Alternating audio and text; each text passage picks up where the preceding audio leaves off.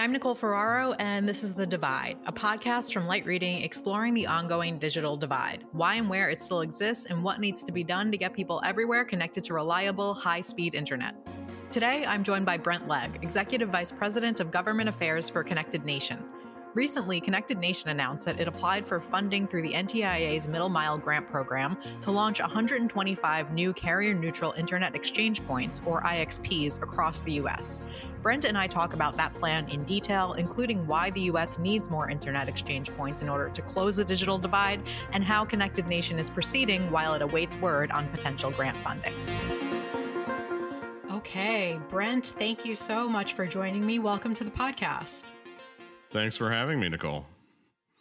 It is my pleasure. I'm excited to talk with you today. I figure before we get into the details of the IXP partnership that I asked you to come here and talk to us a bit more in detail about, I was wondering if you could just introduce yourself and your role at Connected Nation. Yeah, absolutely. So my name is Brent Legg. I'm the Executive Vice President of Government Affairs at Connected Nation.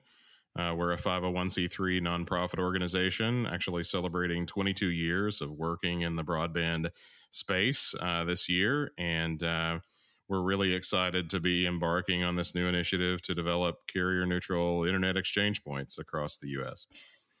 Yeah, so this is a pretty exciting announcement. Right now, you and I are talking, it's like late February. I would think it was late January when Connected Nation announced a partnership with Hunter Newby to construct and operate at least 125 new carrier-neutral Internet Exchange Points, or IXPs, as we'll probably refer to them in the U.S. So just to start off sort of high level, tell us a bit more about this partnership and why establishing IXPs is an important part of addressing the digital divide.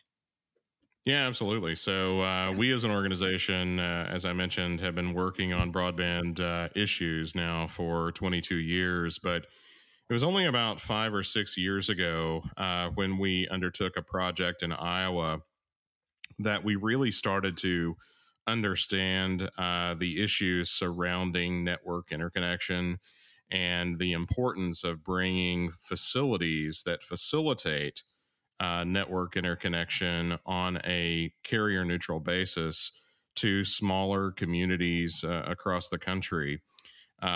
We focused most of our time throughout our history on the development of last mile broadband solutions to homes and businesses. And that's incredibly important. And it's where most of our federal funding goes these days to bring access to those last mile connections. But there are other important areas of the broadband ecosystem that need to be addressed too, and carrier-neutral IXPs are a huge part of that. Anyway, we started in Iowa back in 2018, facilitating a project with the goal of reducing costs and increasing bandwidth for school districts in the eastern part of the state. And ultimately, we realized that we couldn't do that without the creation of a neutral aggregation point that could serve the school districts in that region. And that's how we met Hunter Newby. And as they say, the rest is history. We've formed this partnership because he's truly one of the pioneers in this space, in the space of network interconnection over the last 20 years in the U.S. So you started off in Iowa, and so tell me a bit more about the types of regions and environments that you envision needing these new IXPs. There are about 57 major metropolitan markets in the U.S. Where network interconnection occurs on a carrier-neutral basis, and those are in major cities like New York, Washington, D.C., Ashburn, Virginia area, Atlanta, Chicago, Dallas, Seattle. But there are actually 14 states that do not have a carrier-neutral IXP facility at all, meaning that all of the networks operating in those states, from local ISPs to education and research networks to mobile network operators, transport network operators, cloud and content essentially all of those networks are backhauling traffic to a major metro area that could be several hundred miles away in order to exchange that traffic with other networks. And it creates a scenario where, applications and services are being developed by Silicon Valley, for ultra high bandwidth, ultra low latency connectivity. And yet, rural America in many places simply doesn't have that type of quality internet access. Because of this scenario of essentially traffic being backhauled hundreds of miles away to the nearest internet exchange point for it to be exchanged with other networks. And that's the problem that we're trying to solve. So as we look at sort of the first tier of where we go, we're really looking at regional hub cities within states, states that may have either a flagship state university or a regional public university within the state as an anchor. And we're starting there in population centers that are anywhere between 20,000 people and 100,000 people. In some cases, though, we're actually going into markets that have been far too long overlooked.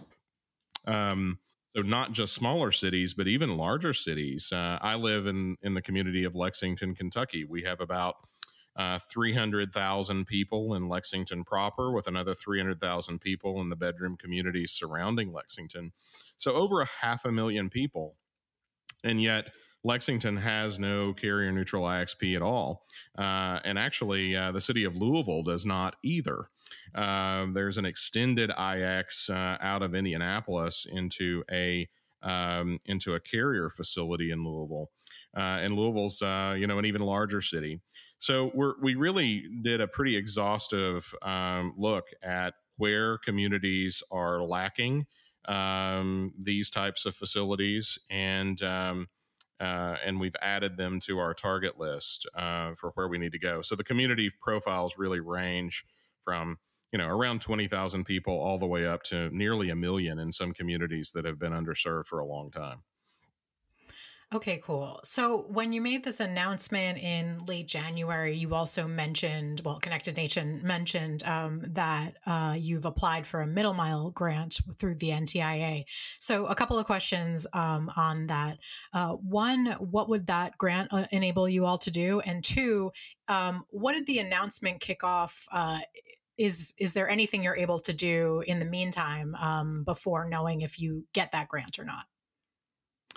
Well, we're really fortunate that policymakers in Washington have started to pay attention to this issue. And so when the Infrastructure Investment and Jobs Act was being written, there were a few U.S. senators, namely Senator Blackburn from Tennessee and Senator Schatz from Hawaii, were working on issues pertaining to middle mile connectivity. And they had actually been working on a bill called the Internet Exchange Act, that had components of it that were ultimately rolled into the infrastructure bill. So the infrastructure bill under the middle mile grant portion actually included carrier neutral internet exchange facilities and carrier neutral submarine cable landing stations as grant eligible for the first time that we know of. So much of federal policy has been focused on extending last mile access to homes and businesses, which, as we said earlier, is totally justifiable. But at the same time, there are aspects of the country's middle mile infrastructure landscape that need to be enhanced too. And it's not just transport fiber to these communities, it's also things like IXPs. And so we had the opportunity in September to apply for our first grant to build 5 carrier neutral IXPs in the cities of Lexington, where I reside, and as well as Starkville, Mississippi, the home of Mississippi State University, Wichita, Kansas, the home of Wichita State University, Oklahoma State University, and Stillwater, and in the city of Albuquerque, New Mexico. And in all 5 of those locations, we were able to partner either with the university or the city to where they donated 2 acres of land under a 40-year ground lease to establish these IXPs on property that was strategically advantageous. So in the case of the universities, on their research and technology parks that they're looking to develop. And that's perfect for planting a seed in the interconnection space in that community, because these universities have a lot of eyeball traffic that can drive cloud and content traffic to and through these facilities, and will really go a long way to helping them get off the ground much more quickly than they would otherwise. So we're anxiously awaiting NTIA's review of that grant application, and we're very hopeful that that we'll receive a positive response here in the next couple of months or so. Yeah, good luck, first of all. I also wonder the process of submitting a grant application. You mentioned you submitted in September. Have you had any word yet, or are you just still waiting to get any kind of questions, or do you not even expect questions? You just expect a response? Like, how does this go once you submit your application? Well, we've heard through the grapevine, and this is sometimes second and third hand information, but that NTIA is now starting to ask questions under their programmatic review process. We're aware of at least one other application that has already received some questions, and the applicant is in the process of responding to those. And it's our understanding that questions are going to be asked on a rolling basis, and that award announcements will happen over the next 6 months or so. So we may not even learn anything until the late summer, early fall months. They did come to us in October and asked for a couple of minor tweaks to be made to the application, but we haven't heard anything since then. So we're on pins and needles, as you might imagine. Yeah, because I imagine that this funding is kind of crucial to what you're trying to do, or do you have another way? Well, I think one of the reasons why many of these areas don't have these types of facilities is because the capital construction cost is high. Mm-hmm. And, the private equity world really likes to invest in facilities that have a proven track record. And so it's been difficult to come up with the capital construction cost to build the facility. I think once the facility is operational, they're self-sustaining, but covering that cost up front for the construction is somewhat difficult. So, and I think that's why there has been a market failure, frankly, why many of these cities, even like Lexington, Kentucky, is lacking in these types of facilities because of that lack of private investment. The grants are pretty essential to getting these things off the ground in most of the communities. But we will see what happens. Okay. The next round of funding, of course, is the much larger BEAD program. And Internet Exchange Facility is a defined term under the BEAD NOFO. So we're really hopeful that that could be a pathway to getting some of these other facilities funded as well. Okay, great. Because, yeah, as you mentioned, the BEAD is a much larger pile of money. The Middle Mile program is about $1 billion, and I think it got about $5 billion worth of applications. So, yeah, some of that is going to need to spill over into BEAD, I think. Beyond funding, are there any other barriers to launching IXPs in certain regions? Do you get any pushback from carriers? Are there policy issues that you bump up against? Well, I think in many ways these facilities exist to help network operators of all types. Some network operators get very comfortable in their current environment, right? They like things as they are. And some may perceive, the creation of a venue where multiple networks can interconnect and exchange traffic, or where, new network operators, IB transit providers, could come in and offer services at a discounted rate. Some network operators might see that as a threat, but I think, looking back on Hunter's experience in this area, where he has established new facilities, there's always this period of skepticism and do you really mean that this is going to really improve access and lower costs and reduce latency for everyone? And there are skeptics, but eventually everyone comes on board and sees the benefit and ultimately becomes a defender of the facility and the value that it provides in a community. So there are some areas of the country where we've received a little bit of pushback or skepticism that it's really needed. One of the areas of pushback is like, well, the round trip latency, time between, say Wichita, Kansas, and Kansas City is not that long. So do we really need to build a facility in Wichita if Kansas City is a couple hundred miles away? And the answer to that question is, well, yes, because the internet is constantly evolving, and latency dependent applications are increasingly being developed, right? So we don't want to see a scenario in 10 years after the government has spent tens of billions of dollars on new broadband infrastructure and realize that, oh my goodness, even a city the size of Wichita, Kansas is experiencing a second-rate internet experience because they're not near the Carrier Hotel in Kansas City, Missouri, right? And Ivo Ivanov from the largest IX platform in the world, a company called DKIX, likes to talk about how latency actually needs to be reduced to the point that it's quicker than the blink of an eye, quicker than the brain can process. Because these real-time experiences, augmented reality, virtual reality, are all going to be highly latency dependent applications.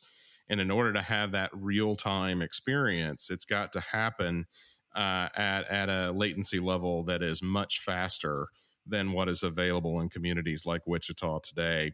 So in reality, what we're trying to do is not just prepare for the current needs, but prepare for the needs of the future and make sure that the money that's being spent by the federal government on broadband is not wasted. And we find our time, in 10 or so years, where these communities are still experiencing another aspect of the digital divide. And that part of the digital divide that's really latency dependent. Right. And certainly, we keep describing what we're spending this money on as future proof. And one way to help future proof that would be to do what you're talking about here. You mentioned partnering with universities. Are there other types of ideal partners that would help bring some of this to life? Or is it really like you need to partner with universities and research organizations? Well, universities are certainly helpful for some of the reasons that I mentioned earlier. They already have, captive eyeball traffic, right? That is immediately of interest to the cloud and content companies that, need to co-locate in these IXPs. But there are other, significant users. And I'm talking about, there are national security and defense department reasons why, these types of facilities need to be included. One of the reasons why we're pursuing a site in the city of Albuquerque is that the Air Force Base leadership there at Kirtland Air Force Base in Albuquerque essentially a couple of years ago came to the city and said, we're really concerned that we're single threaded right now through the city's existing Carrier Hotel. And at the time, that Carrier Hotel was experiencing some financial and other challenges, and the Air Force was really concerned that they would be single threaded through that one facility.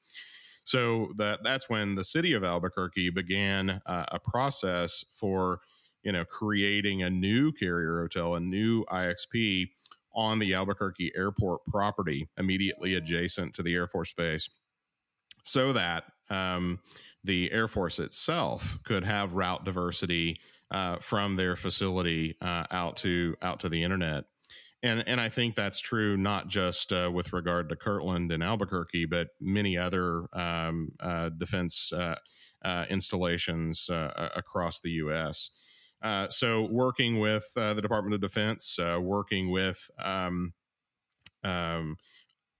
essentially the state research and education networks are also really, really helpful in determining where these facilities should go and making sure that they're successful once they're developed. Okay, cool. One final question for you. And I'll make it a double then.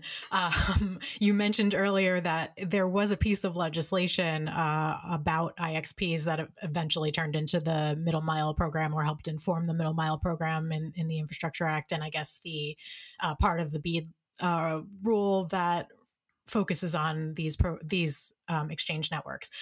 Do you still feel like there is a need for its own piece of legislation post BEAD, post infrastructure law, to address how we fund and maintain IXPs in the future?